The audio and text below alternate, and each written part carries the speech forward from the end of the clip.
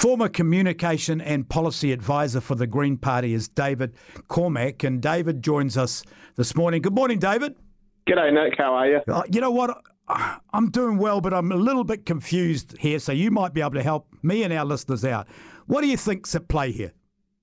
I think what we've got is a group within the Green Party who are unhappy with what they see as change happening too slowly. They want radical climate change action, and they don't think that James is doing a good enough job at delivering that. And I think the most important thing that people need to understand is that it's a small minority, because the Greens are super committed to democracy. Everyone gets to have a say. And so this only represents, I think it's just under 30% of delegates voted to open up the leadership contest. So you still had over 70% of delegates vote for James Shaw at the AGM. So it's not this massive tide going out on James. It's just a small group of people who are able to have their say because the Greens love to give everyone a voice. And the weird thing, David, in this day and age, in this world that we live in, if you've got a 70% pass mark, you'd think you're pretty damn smart. And you failed under the Greens policy. No, you haven't failed, because he gets the chance to run again, right? So this is just the way the Greens are structured, is that it's what's called consensus based, where you need to get just about everyone on board. So then, if everyone leaves a little bit unhappy, then you know you've done the right thing. And it's just to try and protect against a group of people being really unhappy and causing mischief. So now this group has had their say. They've opened up the leadership competition. They're allowing other people to come forward and run, and then they'll have that competition, and then we'll see who gets to become the co-leader. But, David, you'd have to be sort of, I don't know, a little bit tiny naive not to think there's something going on here. We've seen heaps and heaps of publicity about Chloe Swarbrick, about Marama Davidson to me, and I'm a body language expert, self-imposed expert, and her body language every time she's on stage with James Shaw is one of, why is he taking all the limelight and I'm not getting it? I think there's more to play here. I think that you are stirring. I don't think there is more to play. News Talk ZB listeners, potentially not massive Green voters, and so I understand the role you've got to play up. No. Don't point that one on me. I'm here I'm not, born and bred News Talk ZB. I'm a Wellington businessman that's put in to host the show, so you can't lay that one on me. Oh, look, you were my cricket manager in 1998, Nick. I remember you. So I don't think that. I think Marama and James are actually a good unit together.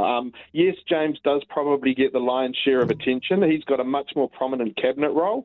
Marama also has a ministerial portfolio, but it's obviously not as media attention-y as climate change.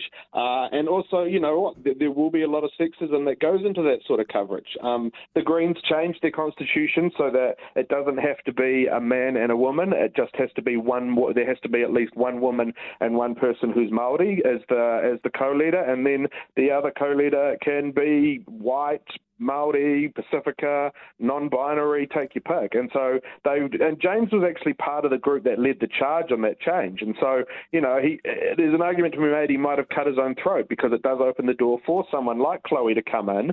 But you just have to wait and see if she even puts her hand up. And do you think it's a done deal for James? Obviously you don't, but I do. Do you think he's done? No, I don't. To be honest, I think he'll probably win again and be the co-leader again. It depends, I'm fairly certain that almost all of the caucus has ruled themselves out of running. I think there's a couple that have still left it open, but James has put up his hand and said, I definitely am running, so he's first out of the gate.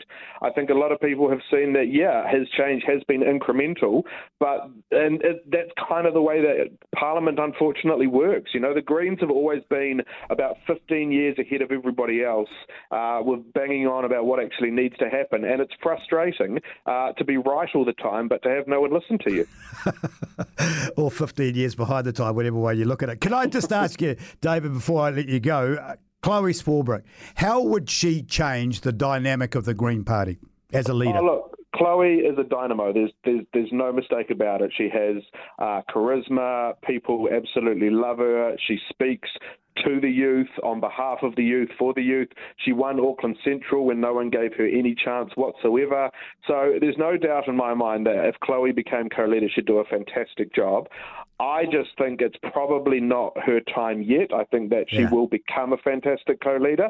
I just think that they should possibly stay the path at the moment, get themselves into government next year with a much bigger chunk of the cabinet portfolios, and then Chloe can look at taking over from James a little bit further down the track. Now, I've got to move on, so I'm just going to please answer this very, very, very, very quickly. What happens if no one stands and James doesn't get the numbers? Well, then they have to do it all over again. So they just keep going until he gets the numbers if no one wants to Correct. stand. We could be stuck in an infinite loop of James Shaw trying to become Greens co-leader.